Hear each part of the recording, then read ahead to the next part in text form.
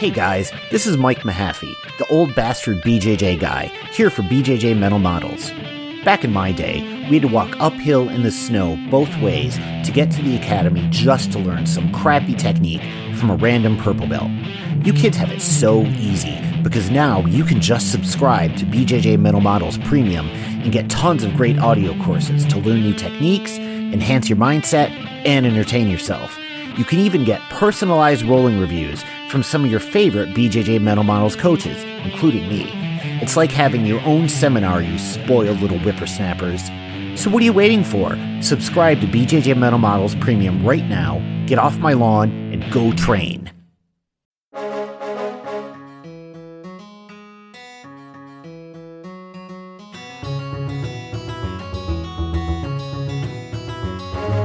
Hey, welcome to BJJ Mental Models, episode 228. I'm Steve Kwan.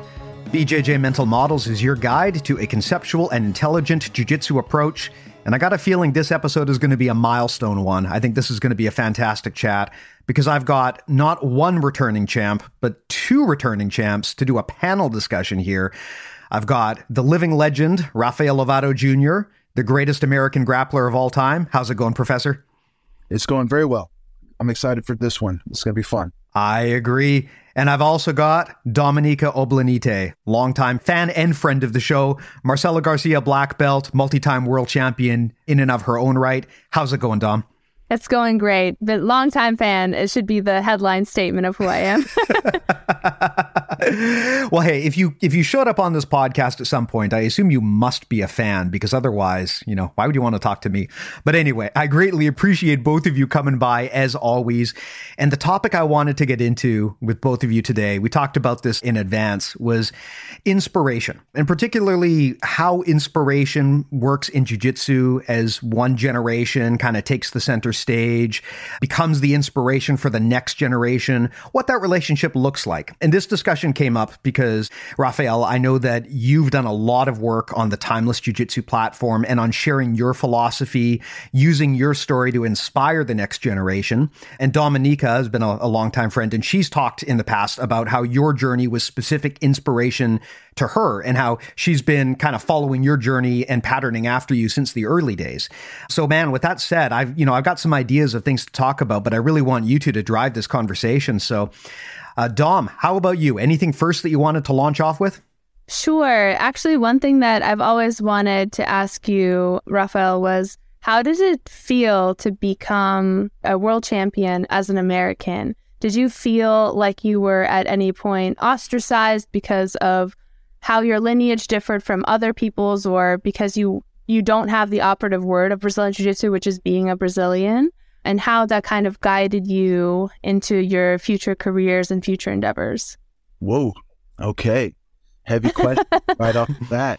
Man, there's no word or sentence that can describe the feeling and what it meant, what it still means. My journey was really hard and very unique, coming from Oklahoma and going to Brazil as a teenager. I'm pretty sure I was definitely part of the first group of American or gringo teenagers to ever go to Brazil to compete at the World Championships. I was barely 16 years old. It was 1999. And, so I was in this beautiful time of being young and going to Brazil and seeing the sport still pretty much in its roots and being a part of that, just beginnings, and then seeing it come to where it is today. And the World Championships that I won was the first Worlds to take place in the U.S., which was a little bittersweet, to be honest. It was beautiful. It was amazing because I got to have a lot of my friends and family and people there that meant a lot to me, my students and things like that. And of course, it was just a beautiful show. The pyramid, it felt like such an upgrade compared to what it was in Brazil. But definitely, talking about inspiration, going back to my early days in Brazil, I was very inspired by BJ Penn personally. I watched him win the World Championships in 2000. I was there, and I really set my mind to becoming the next, or, one of the Americans to win the Worlds, and I really wanted to do it in Brazil. And like, I never thought the Worlds would change locations, but my mind was like it's so hard to go there and win, and doing it on sort of doing it on like the roots, right? The motherland, right? The motherland. I wanted to win in the motherland, but I still kind of got to get that same kind of vibe by winning the Brazilian Nationals. But they had already announced that the Worlds were going to be held in the US that year. And so that was a big reason why I went to Brazil to compete at the Brazilian Nationals, because I wanted to win something big in Brazil. And a lot of that, like I said, was just from my childhood inspiration of going to Brazil and seeing the great champions, especially watching BJ win down there, you know, and just all my history in Brazil, and the fact that I had never won in Brazil. I always lost every Worlds. I lost, you know, just short of getting gold. You know, I got silver, I got bronze, and I never won a gold medal at the lower belts. And so that was also part of it, was like, you know, kind of proving to myself that I could do it and just breaking through. And so I went, and when I won the Brazilian Nationals that year, it really gave me a lot of confidence for the Worlds. But, you know, going back to your question, I think it's just it's a life dream and goal, as I'm sure it was for you, you know, and just that feeling of, man, I did it, all the sacrifice, all the years of hard work, you know, all the temporary failures and the ups and downs, and just, you know, the dream coming true is just an amazing feeling. And it was also, you know, going back to my family, like my father, he was a martial artist, he is a jiu-jitsu black belt, and he really like invested in me to become a champion. You know, they were sending me to Brazil and, you know, supporting me. And so it was not just for me, but it was for them and for my team, and just all the work we had done at Oklahoma. And, you know, it was just this feeling of like, man, anything's possible, you know, dreams do come true. And it's just really emotional for me, and, you know, definitely a moment I'll never forget. Yeah. Steve, do you mind if I continue fielding questions? Absolutely. Make my job easy. So I would say that you and I didn't have very similar backgrounds starting out, but I will say that I really like what you just said about kind of operating from a deficit already, like working off of losses to help bring yourself into a win, and like finally get yourself in that zone where it's like, okay, I did it. I finally accomplished that goal I set out to do. And for the longest time, I was not a good competitor. I started out as a kid, so there's that caveat, but I rarely won. When I did start competing at the higher levels, I had a couple of really awful performances, competitive performances. Even though they were at blue belt, I was set up by my coaches and by my dad to always expect the most from myself and always expect like achievement at the highest level. So it was definitely still disappointing. But there was definitely a moment in time where I felt like my perception of myself as an athlete and my perception of my ability to accomplish the things I wanted to accomplish in jiu-jitsu shifted. And I can't say exactly what it is that brought about this change, but I remember actively beginning to entertain this idea that I could control the physical outcome of what I wanted with my kind of mental preparation. So I would kind of envision myself as winning. I would tell myself that I was going to win regardless of what happened within the match, whether I was trapped in a submission that seemed like it was going to end everything, or I was losing by 10 points. Regardless of what was happening, I would still figure out a way to get the win, even if it was in the last second, and I would become a world champion, a Pan Am champion, whatever it was that I was wrestling with. And I used to be very religious. I used to be extremely Catholic, and I would like pray for these sorts of outcomes. But when I stopped being religious, I started to rely on more of an internal voice to help guide me into that kind of confident sense of mind. I wanted to ask you if you have had any sort of similar experience like that, where coming off of losses, you're obviously thinking, operationally, physically, I can make changes. I can work out more. I can change up my training dynamics. I can eat cleaner. But the mental battle is really huge for athletes like us. So I was wondering if you had any sort of tales from the sidelines of that war that you would like to share.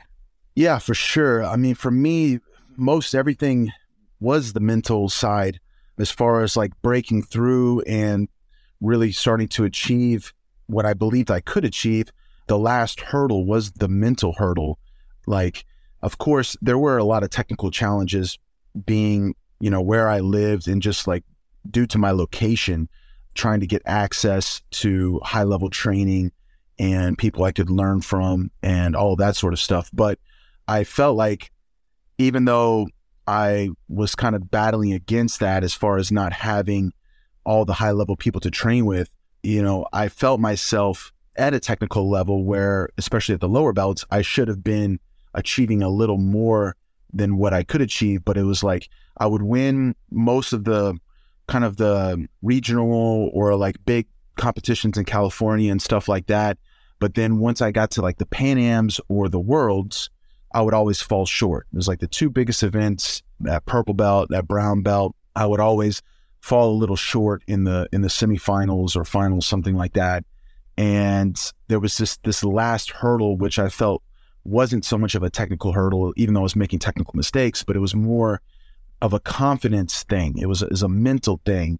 And everything changed for me once I got connected with Saulo and Xande Ribeiro.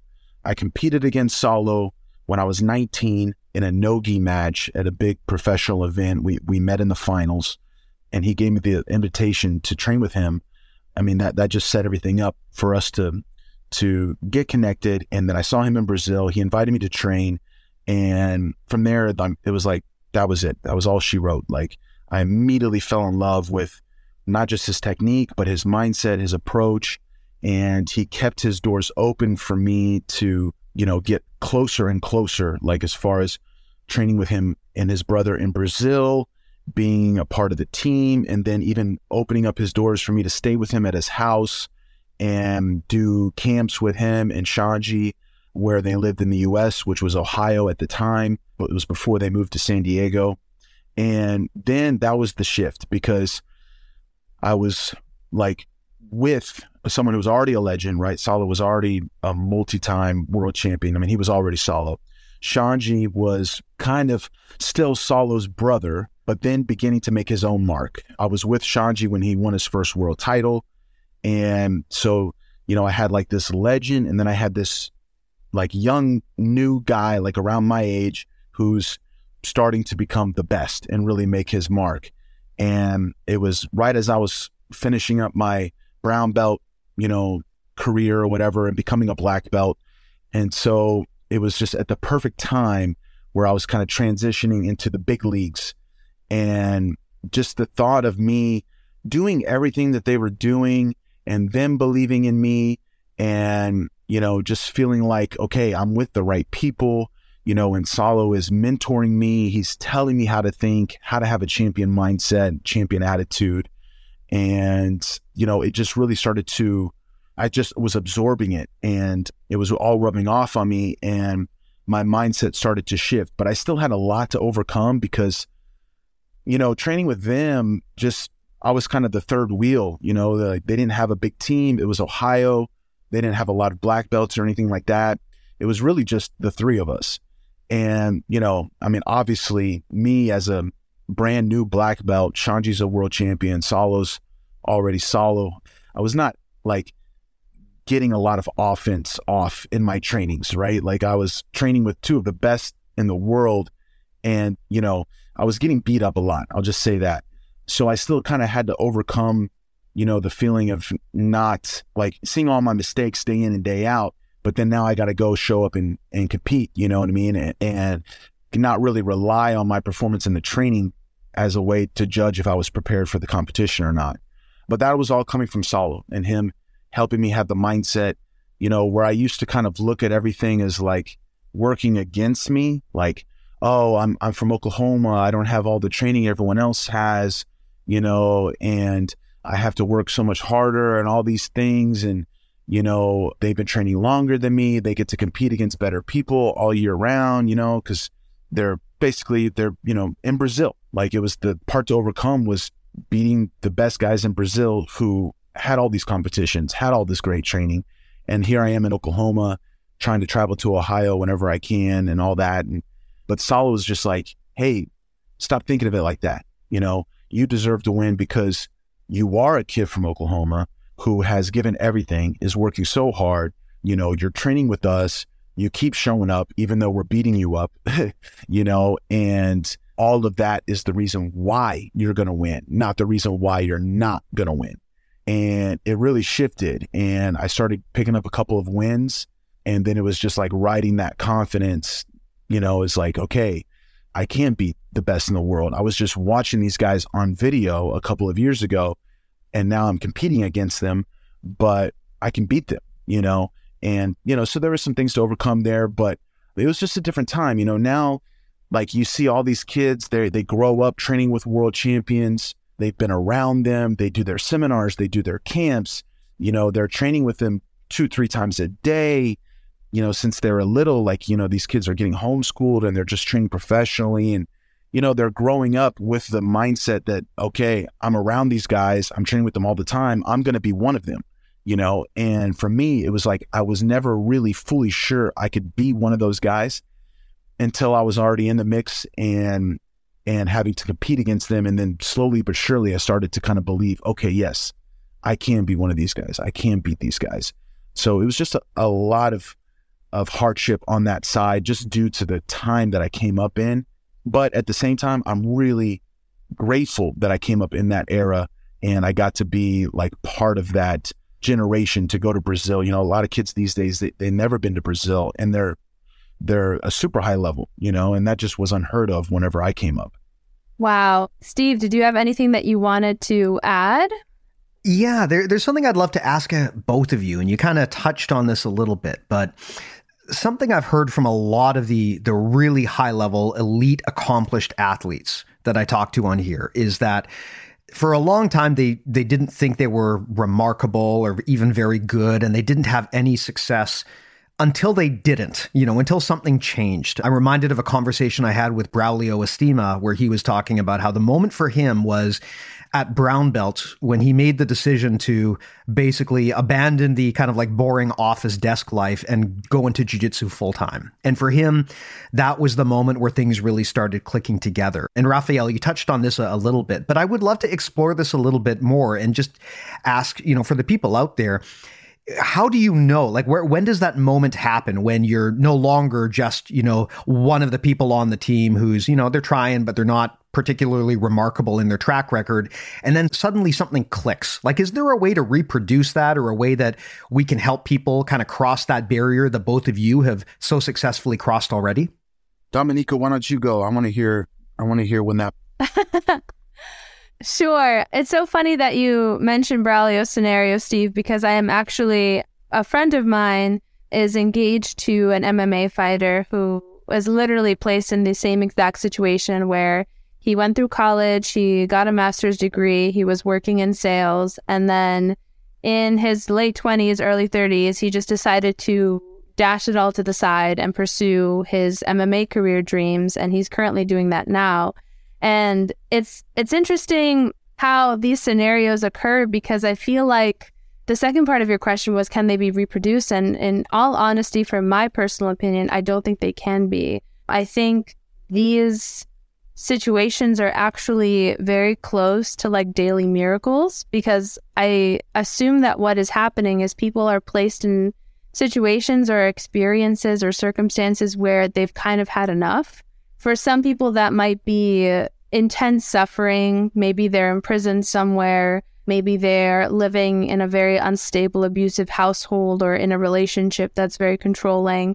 And they kind of have to say enough is enough and break free of the life that they have around them and start anew.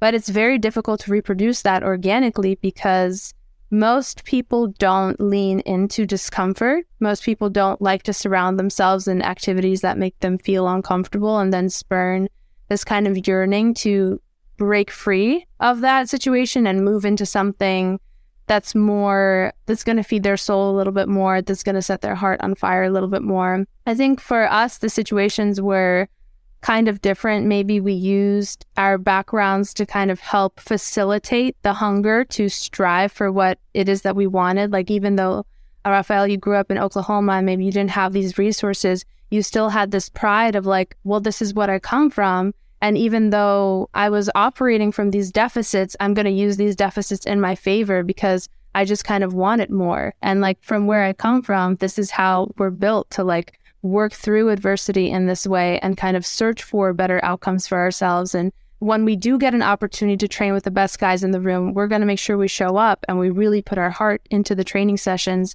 to prove that we deserve to be there. Yeah. For myself, I think that situation that I would probably call like an awakening, like an awakening of the power that we have within us to then pursue these like higher aspirations happened when I was 14 and I was competing at Worlds for the first time in the adult division. And even though I was a blue belt, I took it very, very seriously and assumed this is like a life or death situation that I was getting myself into.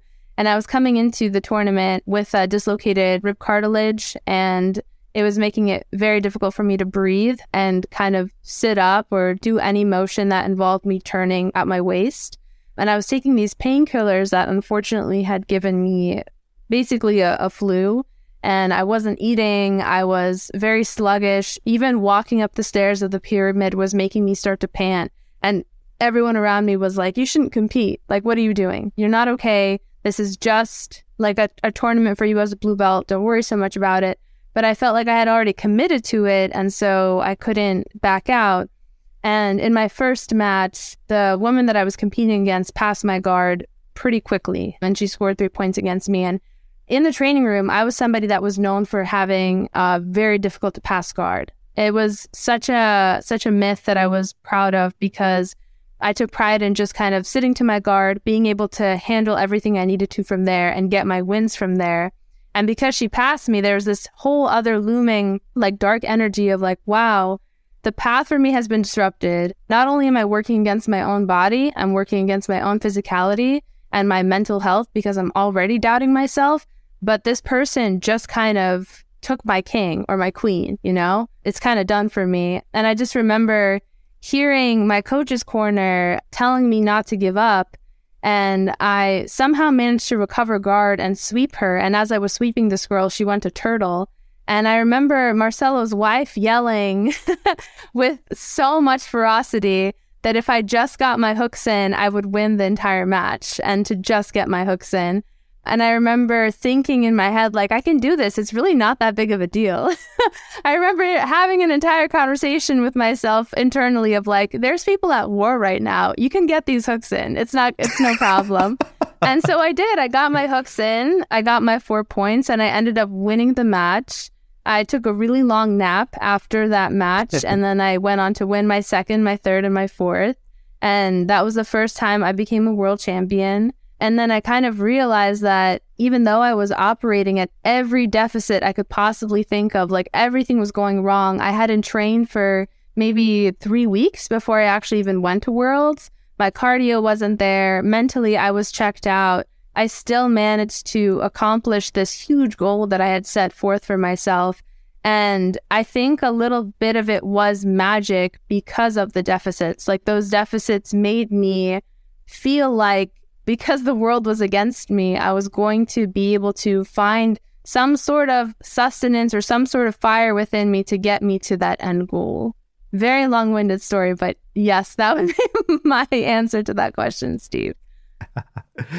Awesome. Rafael, what do you think about this? I mean, I know you and I have talked about it a little bit, but I'd also love your ideas here on, how you can kind of leapfrog from being regular to achieving greatness. Well, I love what Dominyka, like in that story, what you get out of that. It reminds me of one of my favorite quotes that I've talked about in several interviews before from Napoleon Hill about how adversity also gives you the seed of an equivalent advantage. Like every adversity carries a seed of an equivalent advantage. And it's like when you're going through something difficult, like an injury or, an illness, or just maybe some sort of, something with your family, whatever the case may be, and you're still on a path towards achieving a goal or a dream, and things get hard like that, then you zero in a little more on what's your why, your purpose, and you dig a little deeper and you become a lot more focused, I believe. And so inside of her story there, everything's kind of going wrong before she even steps on the mat. And then even right as she starts her match, it's all going wrong. But then that gives you time to kind of zero in on, okay, but I'm still here and I can still do this. Like, it's not over. And then, you know, she broke through. And then I'm sure every other match after that was probably like even easier and easier because she was in the zone. 100%. She got in the zone. And yeah, so, I mean, that's happened to me throughout my career. And I try to remember that when everything's kind of falling apart and you want to be like, man, what the, you know, is going on here? It's like, dude, can I get a break, please? And I kind of zero back in and I'm like, wait a minute, this is setting me up. This is for a reason. Like, stay focused, because when things are going a little wrong, a lot of times that leads to a really, really great ending. And so nowadays, like, I almost take it as a good sign, to be honest, because there's been plenty of times where everything kind of felt right, but then, you know, they didn't end as well. So yeah, staying positive is really everything. Like, that's what's going on with your inner voice, is how are you staying positive, staying calm, staying relaxed, you know, and not letting yourself dwindle into the negative, like, you know, I can't, I don't want, or when can this be over? Let's just get it over, you know, whatever, all those things that can creep in, like that, being able to, I mean, you have to accept a little bit of it. Obviously, fear is part of it, but then just hone it and control it and keep it in a good place. That's the trick. But, you know, for me personally, like, I definitely believe that there needs to be an all-in commitment. You know, if, like, you hear a lot of people say, like, you know, kind of like cut the ropes, right? Like, you know, you're going out, there's no turning back, like all in, like there is no plan B, you know? And I sort of was all in. I knew what my goal and my dream was from a young age. So, like, going back to my trips to Brazil, my first trip to Brazil in 99, I lost my first match by advantage. And it was extremely close. I didn't even really understand the advantages back then. All I knew was I lost. And then the next year, when I went back to Brazil, I managed to win 2 medals. I got third in my weight class and second in the open. It was the juvenile division. You know, I wasn't competing in the adult division like Dominyka at 14. I mean, I did a little bit at the smaller tournaments, but not in the big ones like that. But man, that really gave me a lot of confidence, because I went against a lot of really great champions who were kids at the time, you know, from that era. And it was like, okay, I can beat these kids who've been training longer than me, you know, and train with better people than me. And then that same year, 2000, was when I watched BJ win. And so I really set my goal and everything. And I was sort of all in, but obviously I was still a kid in high school. And after high school, I went to college. And, you know, a lot of that was me kind of feeling like I had to do it for my parents. Like my dad, my mom, they worked so hard. I also worked really hard in high school to get good grades, and I had like some scholarship opportunities. And so I was taking advantage of that. And, you know, both my parents really struggled to go to college themselves. And so it was something like I had to do it because they couldn't do it. And the opportunity to become like a professional, get a degree, get a good job, all those sort of things. You know, your parents they want their children to have more than what they did, right? And they didn't have those opportunities. And so I felt pressured to go that route because that's what they wanted me to do. And so I was in college, you know, and by the time I'm in college, I'm a brown belt, 18, 19 years old, and I'm really, really not into college. And I was not doing well in college, and I got extremely good grades all throughout high school. But when high school was over, I was just like, I really felt done with school, but then I had to keep going, right? And I'm watching everybody, you know, watching all the competitions, and I'm like, man, I got to do homework. I'm trying to get to some of these competitions and training, and I'm doing homework on the plane and thinking about papers to write and all that kind of stuff and tests to study for. And I really felt like it was affecting my performance. And at the end of it, I didn't feel like I was doing as good as what I could in jiu-jitsu, and I wasn't doing as good as what I could in college. And then this is around the time that I competed against Salo. I was 19, and then we ended up bringing him to Oklahoma to do a seminar. And I spent the whole week with him, and he gave me this invitation. He was like, look, go to Brazil, live in Brazil, train with my brother, be a part of our team, go to all the competitions with us. You'll have a coach. I never had a coach. I was traveling by myself. I never had a coach at any of these competitions. And, I was competing on my own, flying to competitions on my own since I was a little kid. My dad doesn't fly. He's never been to Brazil. All these times, all these years, I was going without them, and just finding other gringos to stay with. Shout out to onthemat.com, Scott Nelson, my sponsor back in those days. He would take care of me. I would get random people to help me and be with me, but I didn't really have a coach. And then I'm getting this opportunity from Salo, to have a coach, be a part of a team, have people to be with at the competitions and all of that. And basically I set my parents down one night and I just said, look, I got to do this. I can't live with any regret.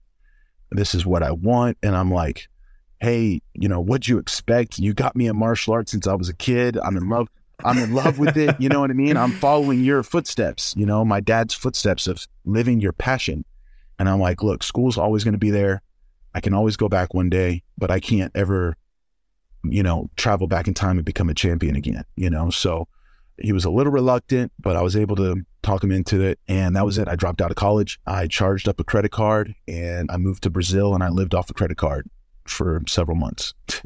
And that was it. I went all in, and that was the shit. That was like no looking back now, and I believe that's super important. Going back to what Dominyka was talking about, like getting out of your comfort zone, taking the risk, like believing, like if you're not all in, you're never going to fully reach your potential. I tell that with a lot of the school owners that I end up getting connected with that join my association. Sometimes they come in and they're still working another job and they're like, man, how do I make my school better? How do I make my business better? First thing I say is quit your job. You got to go all in, put everything into it, commit 100% to it, believe in it, and it's going to happen. And these people would finally, get the confidence and they would quit their jobs. And next thing you know, they have over 200 students. I don't believe there's another way. You can't convince me in any walk of life that there's any way to reach your full potential without giving every single bit of yourself to the process. That doesn't mean it's going to be easy, It's not like, oh, you go all in, you're just going to start winning right away, or whatever. There's still going to be hardships, but, the way you don't let it break you and you keep believing and keep going 100%, at the end, it's going to happen. Mm-hmm. It's funny you bring that up because something that I've always thought is that, having a good situation can be a really dangerous trap, right? I mean, if you're in a miserable job that pays garbage and you hate every day there, you're strongly motivated to make that big leap and try something big and exciting. But where it gets dicey is if you're in a pretty decent situation, you've got a good job, you've got a good life, and that can be very seductive. It's like a golden handcuffs, right? You get stuck there and it's hard to leave because you've got to give up so much. And of course, human beings being what we are, we're very averse to loss. And sometimes the idea of losing something scares us more than the possible massive gains we could get by trying something new. So I think that is an exercise that a lot of people should probably do more, is just kind of do a little return on investment analysis of their life, right? Are the things that they stand to lose really that scary? And how much do they stand to gain by shaking it up? I mean, most of the big wins that have come from my life have come from leaving something else behind that I honestly probably didn't want to leave behind. But at some point you outgrow things and you have to let go of the past. Yeah, 100%. I can't agree with you more. Yeah, no, I completely agree. I feel like even if anyone out there is like trying to do something like that, but they're struggling with how to start, like I went through a process like this maybe in my mid-20s where I kind of just decided to gut my life like a fish a little bit and think about what was really important to me and what kind of habits were going to be the ones that were beneficial to my future and my goals. And one thing that was very easy to immediately start to think about was like how I was using my time and whether my time was benefiting my goals. So usually if you work a job that's comfortable, even if you're not miserable in it, your job will take away from you working towards what you actually want, whatever the passion might be. And the thing that we get trapped in usually is we work the 9 to 5, and then the 5 to 9 is used for recharging, for watching TV, for hanging out with our friends, for going to get drinks with someone after work. And thinking about that, and is that sustainable? Is that helping us reach our goals? Is that moving us forward? So one thing I asked myself was like, is watching TV or is like watching Netflix after work really helping me grow, whether it's actually achieving a goal or just helping me grow as a human being? And like, can I replace that with a walk, with an audiobook, or just like sitting down and reading something, or just, I don't know, doing some sort of mindfulness practice? Like, will that be more helpful in the future? So that's something really simple that we can start to think about, is how we can adjust tiny little habits that we've gotten used to as comfort habits and quit them and leave them behind for something that is, again, going to be tons more beneficial for our future. If I can take over again, Steve, I really want to ask both of y'all, honestly, if there have ever been moments in y'all's lives where you were extraordinarily close to quitting the passion that you decided to kind of lay down your life for. I know, Rafael, you've had jiu-jitsu, you have MMA, you've had your personal struggles, your physical struggles, and both. And it's difficult to kind of give up on the realm of martial arts, especially as a competitor, and like set the intention that I'm done competing. But has there ever been a moment where you were like, I'm not sure if this is for me anymore? And if so, how did you find your way back from that? Not really. No, I'm pretty stubborn. I don't like, I definitely had a couple of rough patches where my confidence got a little shook. One of those was the year before I met Salo. In 2002, my first year as a brown belt, I went 50-50, meaning, I lost as many matches as I won.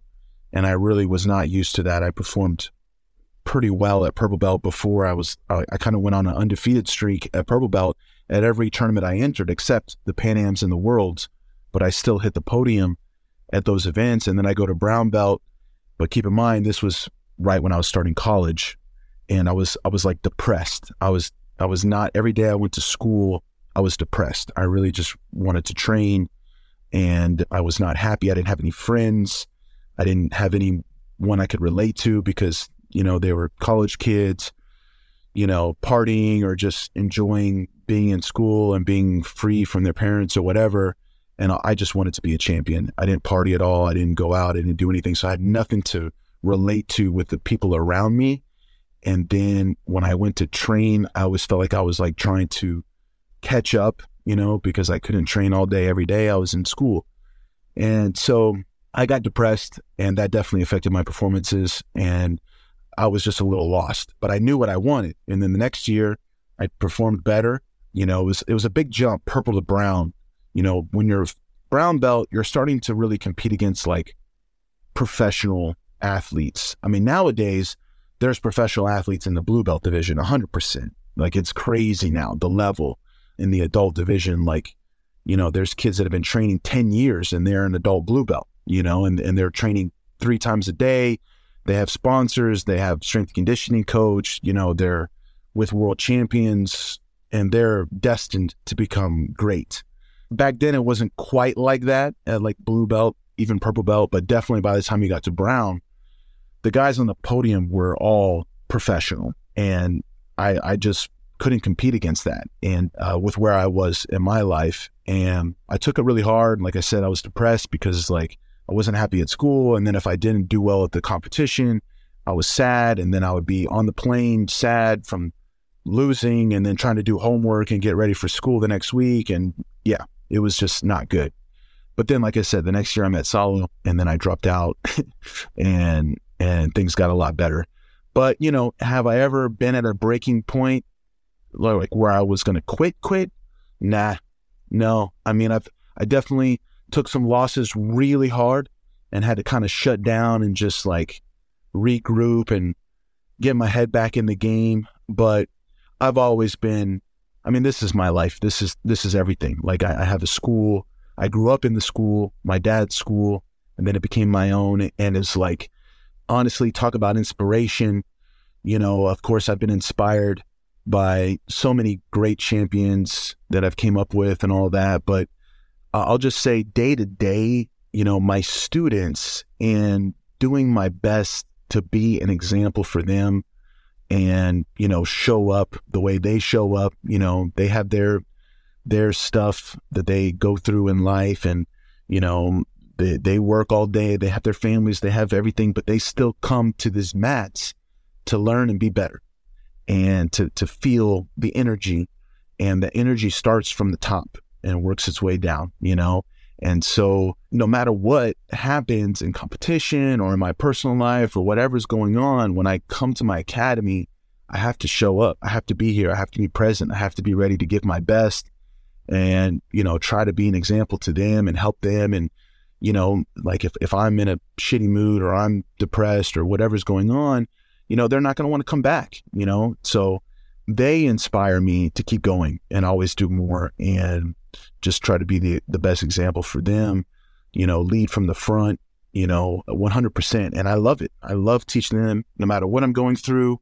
When I'm on these mats and I'm here and I see my students smiling and see them here ready to just give themselves to me and jiu-jitsu and everything, it makes me want to do better. So that's definitely helped me in any of the hardships that I've been through. I still have my school, and I got to come here. And it's like, man, this is how I get through everything. And it's with my students, it's with training. Jiu-jitsu keeps me going, and it makes me want to, stay hungry and just keep learning and, never give up. That's what it's all about. Never give up. You keep going. A black belt is a white belt who never quit. And I really just try to embody that in everything. So no, I've never considered another life at all. Let me pile onto that here, because I've got kind of a related question. You talked about how a big motivation for you, Rafael, is the teaching aspect and giving back to students. And I know, Dom, we've talked about this as well. This is something that I find to be an interesting dichotomy that teachers have to deal with. Oliver Taza actually posted a great post about this the other day, where he talked about how he has to be a selfish competitor during the day and a selfless teacher at night.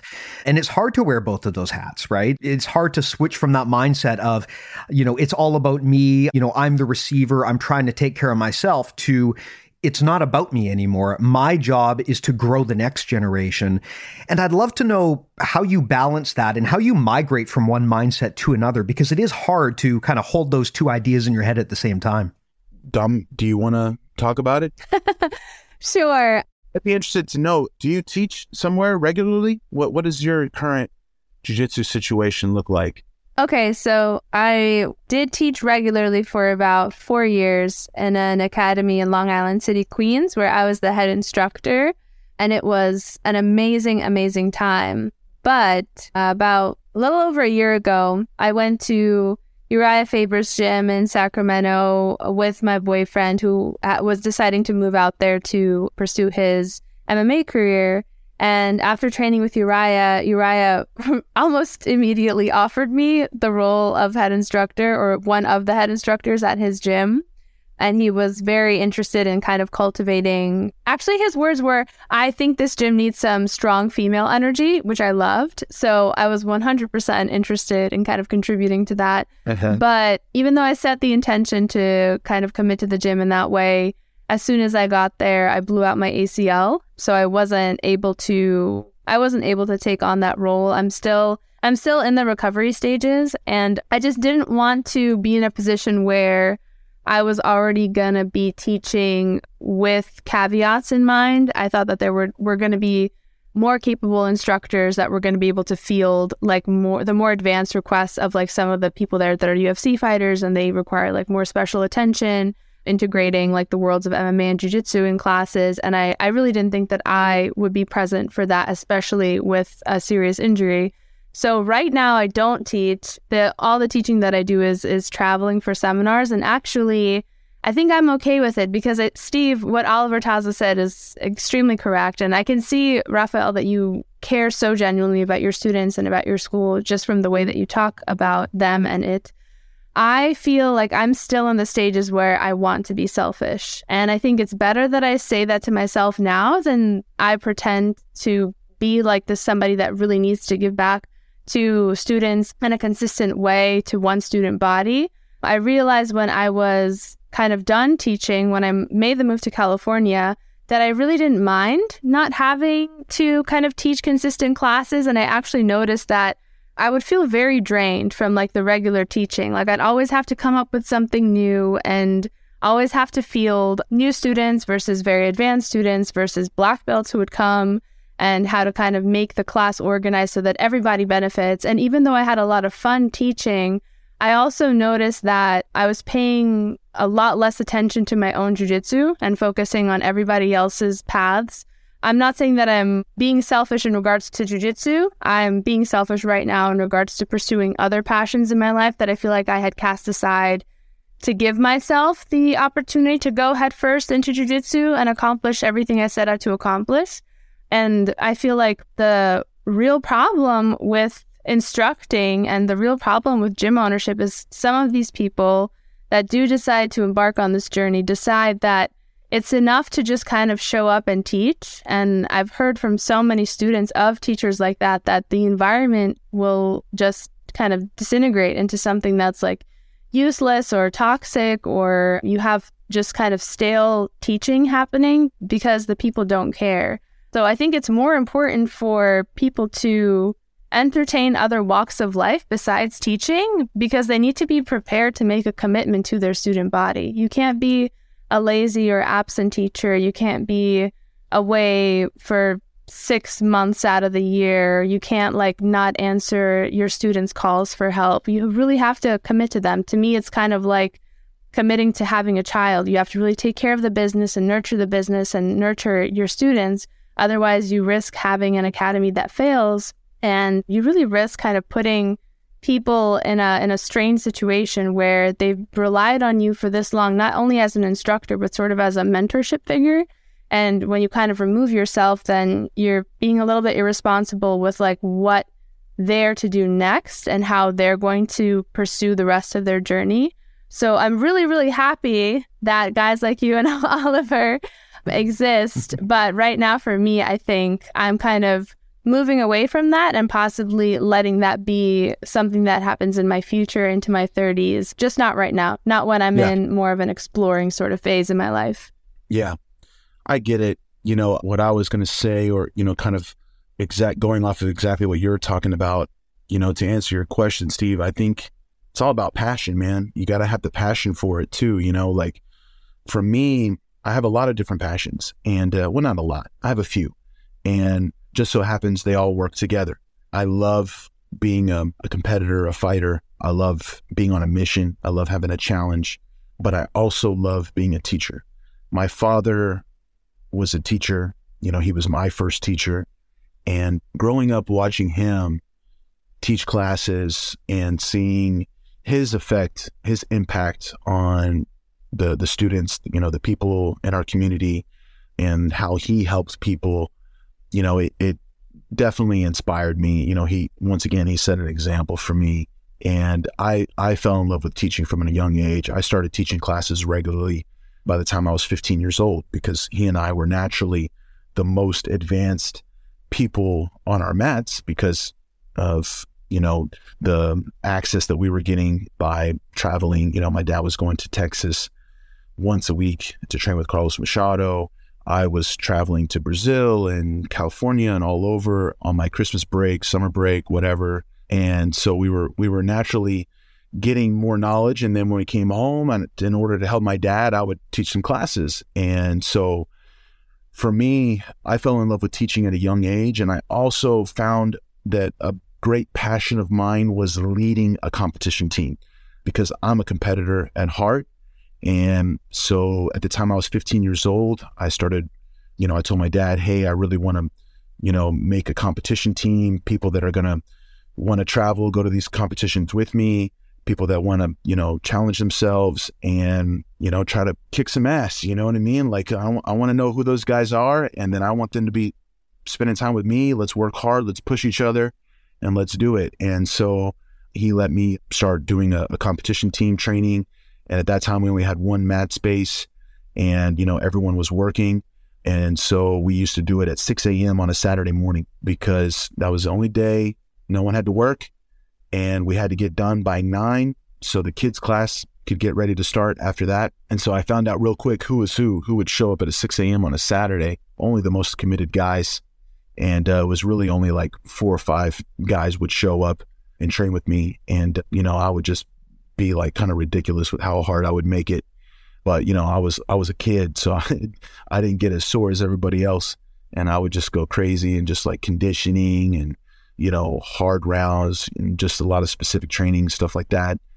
But anyways, I found those passions at a young age. And so, growing up, like definitely I had my period of time where I thought, okay, if I'm going to go to school, why don't I go to school in California or something like that, where I could have more access to high level training and just be where all the competitions are.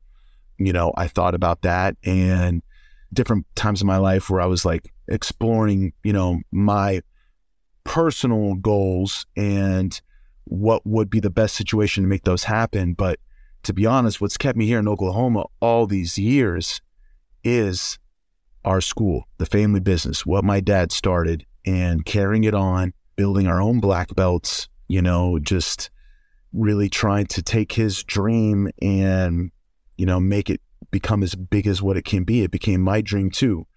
And once again, teaching and our students and, our work here is what's kept me here all these years. And, whenever it's time to switch, yes, you have to be selfless, and you're a lot more than a teacher. You are a mentor, you are a guide, you need to be ready to give inspiration to everybody. But I try to think about how like that's also a part of me. Like I am a teacher, and I have a passion for teaching, and I'm fulfilling a piece of who I am, and so I don't even believe I'd be as good of a fighter as, what I am today if I wasn't a teacher, because there'd be another part of me that wasn't fulfilled, that wouldn't feel complete, because I want to teach. I want to help others. I love it. I can get lost for hours on the mats helping other people. I love it. I want to show them what I know, and I know that when they get better, it makes me better too, so at the end of the day, it comes back to me. And, I think it's who I am, and I wouldn't be as good at anything if I wasn't doing that. It's like, it's just who I am. And I think it's just, you learn how to be present. When it's time for me to train, I'm 100% focused on giving my best and doing, everything I need to do to be successful. And then, yeah, I could rest and be selfish and just lay around and do nothing or recover, whatever. Or I can fulfill another part of me and be present and show up and give my best to these people. And then it's like, okay, same thing when I go home, do my best. Some days I have to check myself, right? Do my best to be the best husband I can be. Now it's like, okay, I also have to check in and be the best father I can be. And it's just like, like what Dom was saying, I don't know, what can you do with your time? How can you learn and grow? And I believe for me, teaching is part of my learning and growing as well. And, being present, give your best into that moment, and it all makes you better. Yeah, absolutely. Fantastic advice, both of you.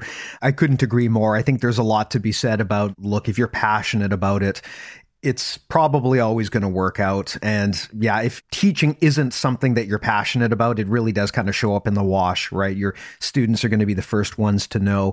And I think that igniting that passion inside yourself, when it gets to the point where giving back to that next generation is something that you really want to do, you'll probably do amazing at it. But it's really hard to do that when you still have individual goals and individual things that you want to focus on. This is something that as I get older, I've kind of been juggling. It's harder for me now to put in the kind of mat time that I used to, especially because, among other things, I have so much podcast stuff to do. It's not just the podcast, but I mean, Dom, this. In addition to doing the weekly show, we do a ton of premium stuff. We've got our coaching service. I mean, there's hundreds of reviews and customer messages and help that we have to deal with on a, daily, weekly, monthly basis. It adds up. And that stuff I've gotten super passionate about because, if I'm doing something for me, that's great. I benefit me. But if I'm putting something out there that benefits thousands of other people, just the scale is hard to deny, right? And I love the ability to help other people in that capacity. So it's funny, at this point in time, I don't know. I mean, it's always easier to say this, but if someone told me that I couldn't train jiu-jitsu anymore, I had a medical condition or something, and the doctor said, Steve, you just can't do this anymore, I think I could be at peace with that. But if someone told me I can't make BJJ mental models anymore, I could not accept that. It's just kind of funny how your passion changes over time, and you can kind of stay involved in the same space and you can still contribute and still do things, but the way you do it and your individual focus might shift over the years. Yeah, 100%. Following off of what you just said, Steve, I think there's a greater conversation to be had about growth and how we can continue to find value in the things we're passionate about and find newness and like new ways to kind of express ourselves within the realm of that passion throughout decades and throughout years of like having these interactions. Because Rafael, you've been doing this for a really long time, and you've always, I'm assuming that the transition to MMA, even though it was natural, it was still like another realm, but you still kept at jiu-jitsu, you still kept at making this your passion and putting kind of your school at the forefront of what is important to you.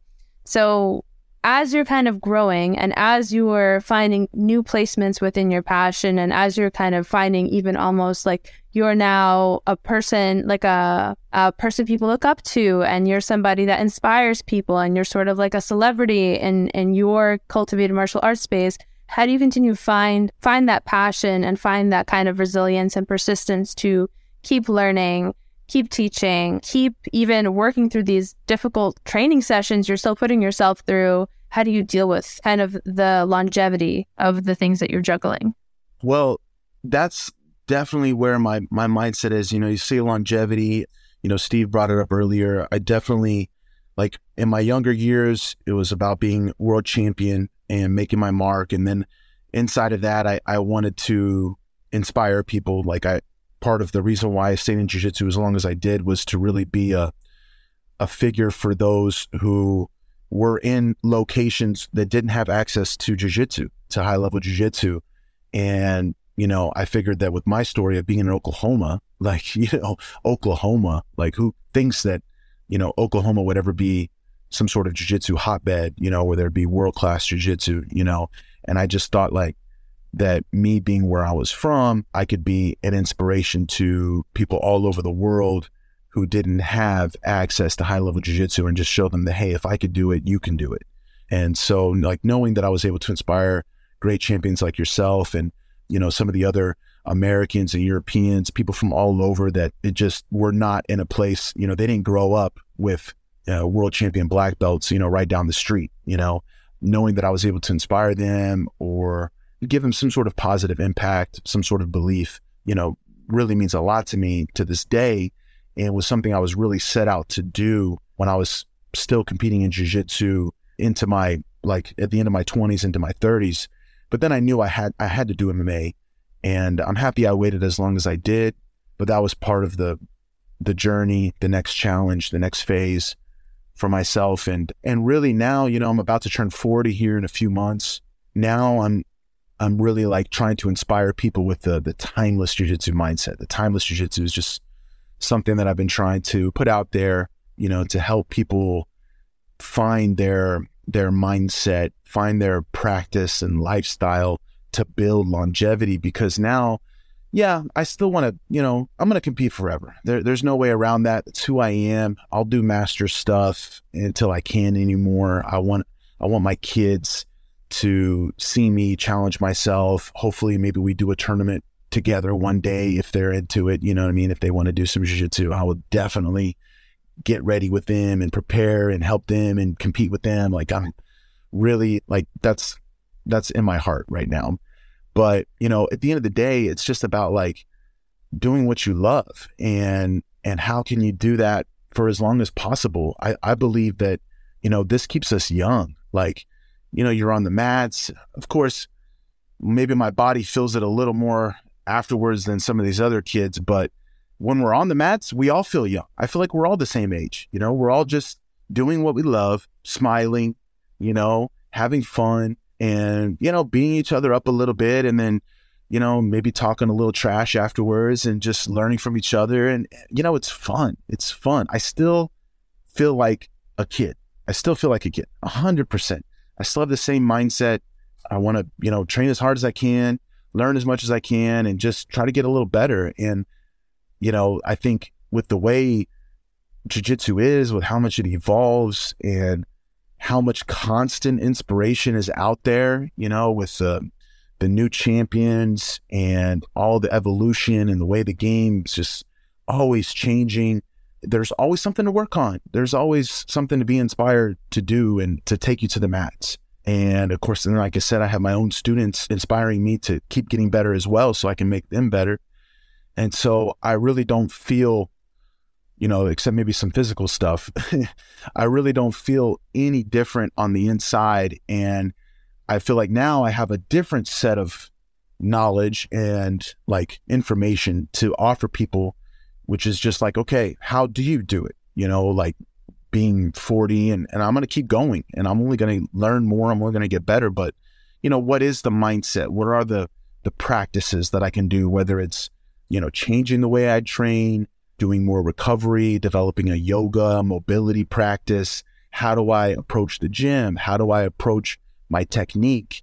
And, how do I still put myself in a position where I can compete with the 20-year-olds of today, guys that I'm almost old enough to be their father, like, how do I do that? And I really believe there is a way. I mean, it's being shown, and I'm trying to be an example of that. And, the end goal is I want to be in my 80s and 90s and still put my gi on and get on the mats and show some stuff, you know what I mean? And still learn some stuff. One thing I'm doing these days, if you follow me, you'll see I bring a lot of like the best champions, whether they're legends or like younger guys. I bring a lot of great champions here to my school to teach seminars. Yeah, we call them timeless jiu-jitsu seminars. So here at my school, Wednesday night is our timeless jiu-jitsu night. I have a class. It's the timeless jiu-jitsu class. It's a class that I 100% do my best to teach every week. I try not to miss Wednesday nights when I'm traveling. I try to leave on Thursday if I can. So that's the culture that I'm trying to put out there, is just like, be a forever student, always learning, always growing. And then being a teacher as well. Like, I've built up a lot of great teachers and coaches. And then always challenge yourself, whether it's through competition or any other way. That's kind of the timeless trio right there. It's like, I'm always going to be a student, I'm always going to be a teacher, and I'm always going to challenge myself. Anyways, Wednesday nights is when I bring these guest instructors to teach. And man, I've had so many awesome guys and people that are not in my team. Of course, Shanji Hibeto, Victor Hugo, they come all the time. Those are my friends, my brothers. But I kind of go outside the box where this didn't used to really be done that much, even just a few years ago. I feel like it happens a little more these days, but, learning and training with people outside of your team.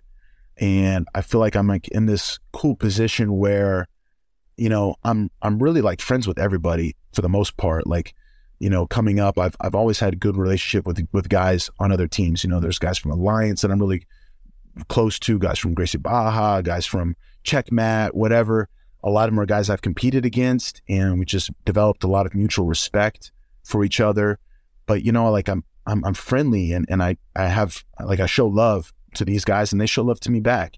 And I've just kind of like, I made a bucket list of people that I wanted to learn from, and I also want my students to learn from them and be inspired by them.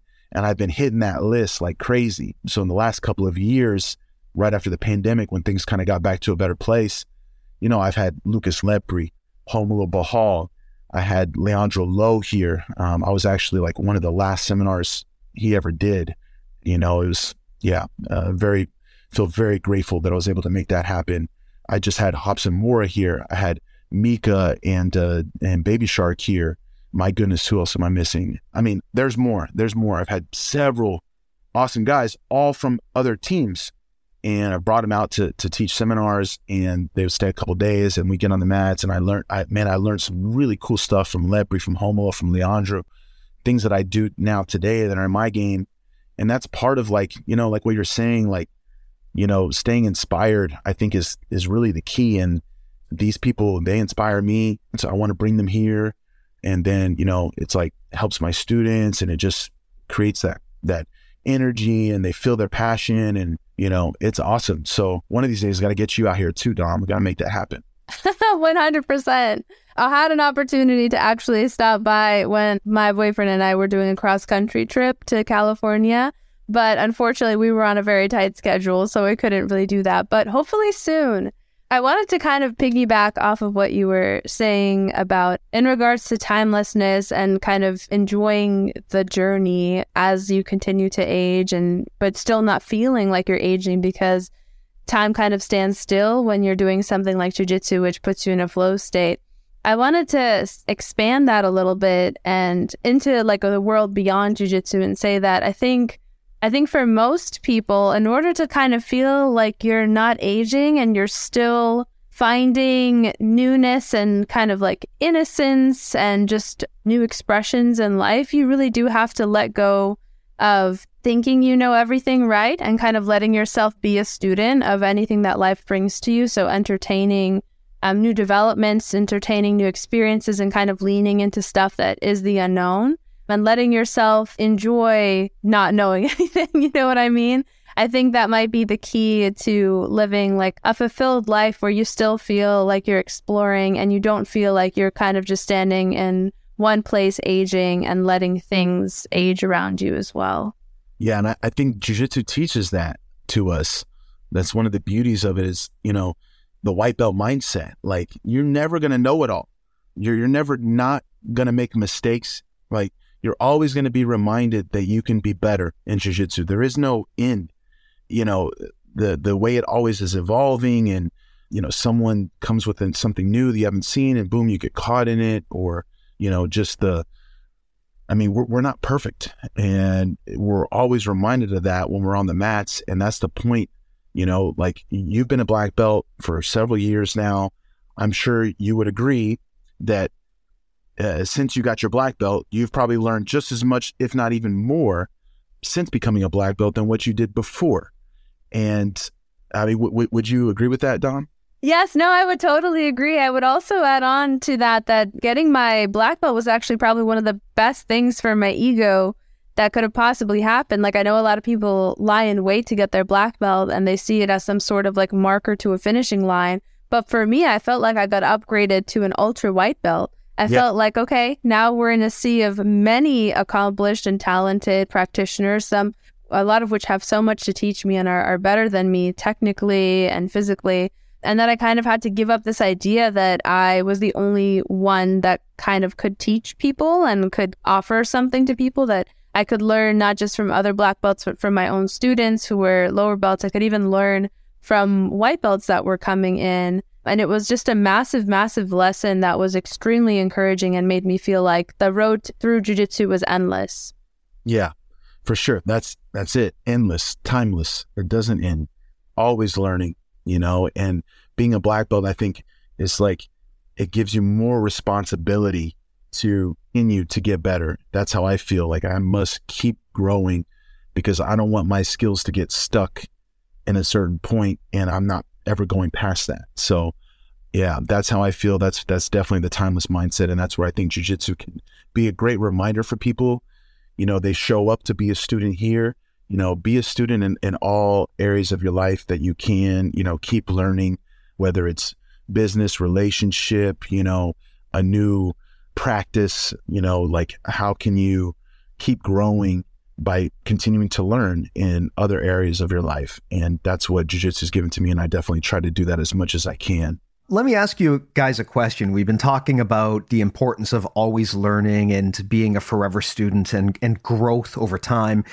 One of the interesting things about jiu-jitsu is that the speed of the sport and the acceleration of new knowledge is way different today from when we started. Even 15 years ago, there really wasn't that much in the grand scheme of things to jiu-jitsu. There was a handful of techniques, a handful of submissions. And even back then, it felt like this was this never-ending sea of things that you would never perfect.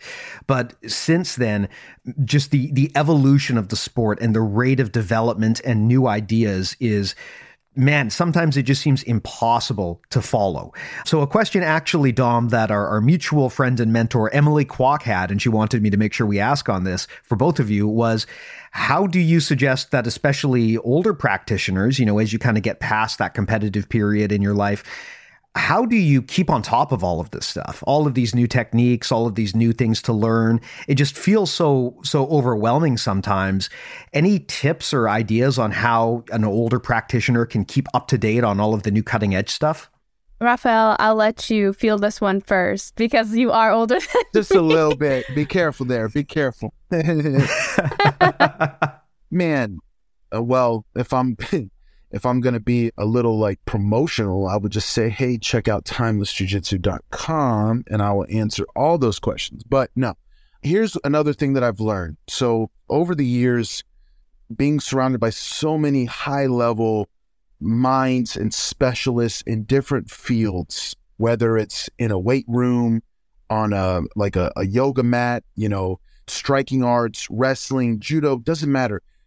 Everybody preaches the fundamentals.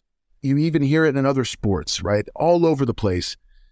People tell you that if you want to have longevity, you master the fundamentals. I mean, Michael Jordan is one of my biggest inspirations. I grew up in that time. Obviously he's Michael Jordan, but, look how his game, as he got older, how he mastered the fundamentals. When he couldn't jump over everybody anymore, he had his fadeaway jumper, right? He always had great defense. He kept it simple, and that gave him a game that was successful, for a decade plus, like many, many, many years, right? Kobe did the same. Just like you look at that, the classics never go out of style. Close guard's going to always work, right? Pressure passing is going to always work. You take athleticism out of it. For sure, we must try to improve our bodies. And a lot of that is just purely for injury prevention, okay? So becoming more mobile, working on your movement, just body weight movement exercises to help you have more agility, to recover, more flexibility.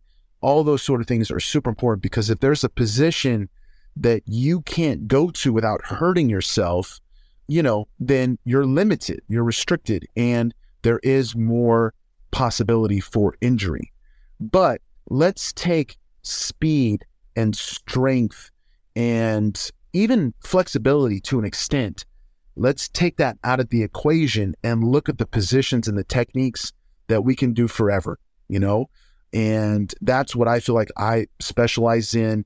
That's what I feel like I have a new passion to really pass on, to help people understand that, because I really feel like I know what works. I've been a black belt now for 19 years, been competing this level for nearly 2 decades against all the crazy, amazing champions, legends, all the way from, the 90s to today. And, I know what I can still do. The same moves I was doing back then, I can still do today against the kids today, right?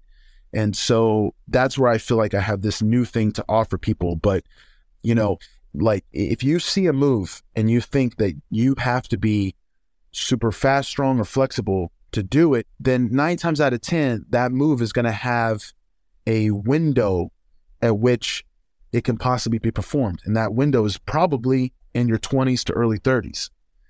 And then if it's like, oh, well, now I can't do that anymore. I can't move that way. I'm not fast enough. I'm not strong enough. I can't put my foot behind my head anymore because I have a knee injury. I have a hip injury, whatever. Then you just wasted time, right? You've put energy and time into practicing that move for 5, 10 years, or however long it was. And maybe it gave you some success, right? But at the end of the day, it's about doing this forever. And the last thing I'd want is then someone to say, oh, I can't do this anymore because my body. And so now I'm going to quit, because all the jiu-jitsu that I did and I put my energy into, I really can't do it anymore. And so it's not fun anymore. And so I'm going to quit. And at the end of the day, if we quit, for me as a teacher, if I have a student that ever quits, that's when I feel like a failure. I want my students to be doing this forever. And so, giving them the jiu-jitsu that I know that they can do forever now rather than later when they are aging, I think is super important, right? Even if you're in your 20s, develop your timeless game now. Get your classic, strong, fundamental game going now, because then you don't have to change. Even as you get older, you're only going to be better at what it is you're going to do forever anyways, instead of having to say, you know what, I can't do this move anymore. I have to change my game. For me, my game has not changed. It's really not changed. We can close guard forever. We can butterfly hook sweep forever. We can mount forever. We can pass on our knees forever. We can't always stand to pass when we have knee injuries or we're slow. We can't run around anymore, like all that kind of stuff. Like, zero in on it now, develop that practice, develop the appreciation for those, I do quotation marks on old school or whatever, because for me, it's like, there is no old or new, yes, there's the modern, but blah, blah, blah, blah. It's about what works and is what is going to work for your body type, for your personality, what you enjoy doing. Like, there is a perfect game for you that is going to last forever. And that's the timeless part of the timeless process. The search is continuing to find that, refine it, get inspiration and develop that for the long haul, so that, when I'm in my 50s and I'm on the mats, and the 20-year-old young champion shows up, hey, I want to be able to give him a good round, for sure. I want to be able to give him a good round. When my son, when he's 15 and I'm 55, I want to be able to give my son a good round. You know what I mean? I don't want my son to kick my butt. You know what I mean? So, it's new inspiration now. Yeah, absolutely. Dom, how about you? I would love to pick your brain on this one. Sure. Wow. Okay. Well, echoing Rafael's kind of point, driving home that fundamentals and foundational movements are key, I would definitely agree with that. I think when in doubt, we should definitely return to what it is that as we were coming up, helped us build the very beginning stages of our game. And these movements are, as he said, are super accessible to anybody of any kind of age or any sort of body composition, anything like that. These are the movements that we should go back to whenever we feel like we're trapped in a jiu-jitsu rut or a technique rut. One thing that I'll say that is a little bit less technically structured is to let go of expectation, because even myself, like, I know I'm not a very old person, but I'm 3 years away from officially being able to compete in Masters, and having taken some time away from jiu-jitsu, I can definitely see how the skill level has advanced exponentially. Like, it's a night and day difference where jiu-jitsu was 10 years ago compared to today versus 20 years versus 30. The fundamentals do more or less stay the same, but some of the advancements that have been made with some positions that are not necessarily applicable to many body types and many walks of life. One that I'll mention is like any sort of berimbolo game or any game that relies heavily on inversion. There have been such crazy advancements made in those regions, and it's difficult for somebody to look at someone that is on level 10 of that game as they're just starting out learning how to invert and how to get themselves to have their feet touch the ground when they're inverting rather than just kind of flopping over. It can be very discouraging to witness all kind of the great young champs doing this, but they're not necessarily practicing for longevity. You know what I mean? Like, a lot of the movements that people do that they commit to that are harsher on the body or have a higher percentage rate of injury, they're not built for longevity. And even those young athletes will eventually have to give up certain positions or certain motions within their game because they're just not accessible to their bodies anymore. And that's totally fine. The beauty of jiu-jitsu is that it will always continue evolving, and newer, younger athletes will always have newer, more convoluted, more intricate games to play with. So as older practitioners, as more seasoned practitioners, or as people that are coming in that are a little bit bewildered by all this new information, I would say just let go of any expectation you have of being somebody that has to know everything. You can definitely notice where the holes in your game are. That's the first thing I say to think about before you decide to entertain something that's ultra complex or ultra unapproachable. Notice where your holes are and notice what can be done to accommodate the positions you're having difficulties with and accommodate the situations you're having trouble with in your day-to-day training life, not even worrying about the highest levels of competition. once you put yourself in more of a learning mindset rather than a, oh shit, I'm really far behind, I should try to be catching up mindset, you'll notice that not everything that is out there is going to be applicable to you, and not everything is even worthwhile. You know what I mean? Some people have really strange games. I'm thinking of Terere, where he used to really like to turtle randomly, or Hanet Stack, who would pull right into deep half guard. Those games can seem very scary to people and super unapproachable. Like, why would I put myself in a situation like that in a competition, no less? But it worked for them. And it doesn't mean that you have to entertain that, but it does mean that you have to entertain something, the advancement of positions that work for you in whatever capacity that looks like. So that means maybe entertaining a new move a week, or asking your instructor for some more detailed analysis of what you can do to help accommodate some of the positions you're struggling with. But by no means should everybody try to know everything all the time, because that's not a way to improve your jiu-jitsu. That's just a way to get overwhelmed and bogged down in the details, when really even minor changes to foundational positions can vastly and dramatically help improve a game. Yeah, it reminds me of what Rafael said about how if you want to be really good at something, you kind of have to, burn the boats and focus 100% on something. And the challenge with trying to, if you're obsessed about trying to learn every single detail, you might wind up with just a passing knowledge of everything without really being good at anything. And I agree, Rafael, exactly with what you said about how, starting from the timeless fundamentals and really nailing those is the best investment for most people. Sorry, do you mind if I jump back in real quick? I mean, sorry to interrupt you, but you're go for it. Getting into it, and I want to get back in as well. Here's a couple of things I would say. Number one, a lot of times the fundamentals, I'm making quotation marks once again. I know no one can see me, but that automatically gets these this mindset or this idea or perspective that they're easy to learn, right? It's the fundamentals. Oh, I got it. I know how to shrimp. I know how to escape side control. I know my elbow escape from mount. I know how to bridge. I know my closed guard sweeps, blah, blah, blah, blah, whatever. And then they're like, okay, so I learned it. I got it. Now I want to go to the advanced stuff, the more intricate, detailed stuff that has a whole bunch of steps and blah, blah, blah, blah.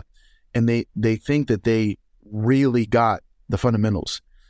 Let me tell you, the fundamentals are as intricate and take so many years of refinement and practice and practice and practice and practice and practice that you can imagine any advanced sort of modern technique to take, if not more, if not even longer.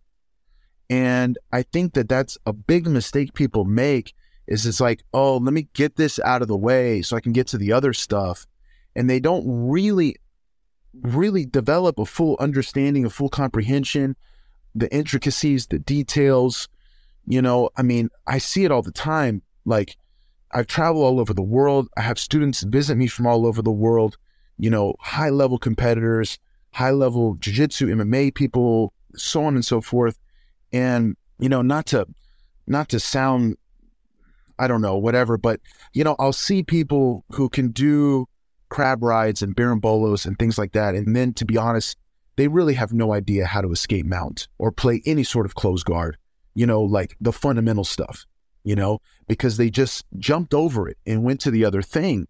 And for me, it's man, that's another thing that I feel like I'm here to do, is my purpose when I teach, when I travel and teach seminars all around the world and stuff like that, is to really get people to hone in on these fundamental things that they think they know, but they really don't, and Hajer, I was just watching the other day and I was traveling. I finally caught up on Hajer's recent podcast with Lex Friedman, and he was saying the same thing. It's no one knows how many hours, how much practice and refinement he has done on that mounted cross choke, right? They look and say, oh, that's the basic move I learned as a white belt, I know that too. No, you really don't. And even if you think you do, you haven't put the practice in to get it to that level of what he is at. Obviously, he's, the best mounted cross choker ever in competition history. And, I feel like I'm kind of up there too with that move. I have many, many mounted submissions and kimuras. Those two are my basic, most powerful finishing positions, but people don't see how much time I put into making it what it is today. And they could learn that move on a DVD or a seminar or whatever, and they think, oh, I know that too. Take me to the next thing, but you really don't know it yet, right? So that's one thing, like putting the time and energy into those classic positions and techniques, the same as you would with the new trendy thing, right? Put it in that, because I promise there's still more for you to learn. I'm still refining details on the most basic positions and techniques. And then the next thing, it doesn't mean that I don't love to learn the new stuff too. I really do. Victor Hugo is one of my best training partners. He's here right now. He has a beautiful mix of the modern and the classic. He gets the classic inspiration from me and Shanji. He can play close guard. He can pressure pass. He can mount 100%. But then he has a beautiful modern style as well. He'll do jumping submissions. He'll invert. He'll attack your legs. He'll do all these new things. And he's innovated a lot of the modern jiu-jitsu that there is today. He's been a part of that innovation. And I love to learn it from him. I love to learn some of these things. It doesn't mean I'm going to go out there and do it myself. But as I learn it, I also learn how I can shut it down. I also learn how I can make sure I don't get destroyed by him in those positions, right? And how I can just go back to, maybe I used to pressure this one way and it worked forever, but now there's a new innovation, a new game where that pressure can lead me straight into trouble. And so now I have to make a modification, and so maybe I'm still going to knee cut pass like I've always done, but it's a different style of knee cut pass because now the guard is different. People made a new innovation with the guard. And so I have to kind of keep up to date, so to speak, but I'm not going to change my game. I might get a detail here or there of something that I can use, but it's not like I'm going to make my game something different than what I've put all the time and energy into. It's just, how do I adjust according to their new answers? I need a new answer too. You know what I'm saying? So anyways, but yes, that comes from a lot of like awareness of what it is you like to do, what it is that your body's physical attributes kind of already make you somewhat good at, and then honing in on that, and then just keeping up with the times to help you kind of keep adding little pieces, little things here and there, but never really needing to change anything 100%. I love that point you brought up about how you can never truly, quote unquote, master the fundamentals, especially when you're a beginner. At least from my experience, I would much rather, if I've got to go to a class, I would much rather go and take a fundamentals class, even at black belt, than take a so-called advanced class. Because a lot of the time, when you go to an advanced class, instructors feel pressured to show something exotic and novel and difficult.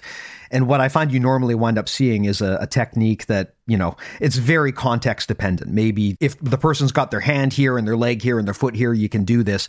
But even then, it might not be the highest percentage option. But sometimes you go to a fundamentals class and you just let people show you, how would you do the triangle choke, right?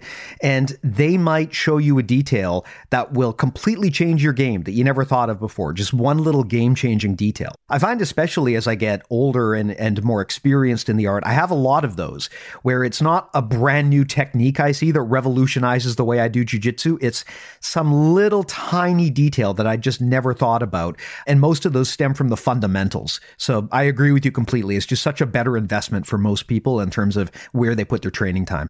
I just wanted to jump in and say one more thing. I think that there's like a difference between the jiu-jitsu sport jiu-jitsu and the dedication that we place into training for sport jiu-jitsu versus training jiu-jitsu for longevity, as Rafael has been saying, for timeless jiu-jitsu. If we're training to be competitive at the highest levels, we're going to have to set aside a lot of things. We're going to have to make sure that we understand our opponents' games. And if our opponents have super complicated, difficult to understand games, we're going to have to become at least somewhat well-versed in understanding the defenses for the situations they'll put us into.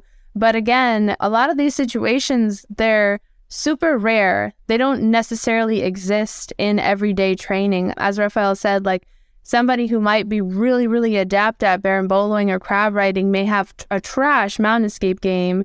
And that's not going to, that kind of like success in that respect is not going to last for very long. You're going to have to quickly learn how to adapt to a more generalized game, or at least learn how to operate within more generalized positions in order to be able to continue training. And I don't think that competitive training necessarily can last for a very long time. Like when we turn 50 and 60, we can still try to head toe to toe with some of the best competitive guys, but for our own sake and for our own bodies, we're probably going to have to make some major adjustments. And there's nothing wrong with that at all. It just means that like the jiu-jitsu that we look to use or look to utilize is just going to have to change and morph in a way that is more comfortable and accommodating towards the situation that we're currently operating in. Well, Dom, Rafael, I can't thank both of you enough for coming by and having this conversation. It's just super cool to kind of sit in between you and hear two legends from different generations share their stories and talk about how they've inspired each other, talking about the growth of the sport and the direction of the sport as well. I really enjoyed this one. Let's do some plugs. Dom, if people want to check out your work, if they want to follow you, or perhaps most importantly, if they want a 10-time overall world champion to paint a badass mural for their gym, where would they go to do that? Yes, please. If you guys want your walls painted or to beautify your gyms or living spaces or businesses, you can feel free to reach out to me on Instagram. My Instagram name is Dom da Bomb Your Mom. If you hate that and would just rather look up my name, that works as well. I actually, funny story, Gianni Grippo has spent maybe like 5 years of his life trying to coach me into letting go of that Instagram name in favor of something more professional like Dominyka VJJ. I'm very happy I didn't listen to him because it's memorable and awesome. You can catch me there. Send me a DM. I will be sure to respond to you. Hopefully we can work on some cool art projects together in the future. Same goes for seminars. I'll be available after the summertime to travel mostly anywhere. So if you're a gym that's been interested in partnering with me, please shoot me a DM. I'd be happy to visit. Amazing. And Rafael, I mean, we talked about this quite a bit, but hey, if someone wanted to get, I don't know, an entire framework for how to be an amazing timeless grappler, and they wanted to do so at a shockingly reasonable price, how would they go about doing that? Well, they could go to timelessjujitsu.com. You know, we've done some special work together. We have our audio courses together, which is a part of that, so they can learn through our work together on mental models. But I also have just like, you know, an easy like newsletter that you can join at timelessjujitsu.com, and my Facebook group where we share stuff there too. There's a Timeless Instagram, and then my own Instagram, Lovato JRBJJ, which is very simple. It's just a harder name to spell. So just think of Demi Lovato, right? My cousin.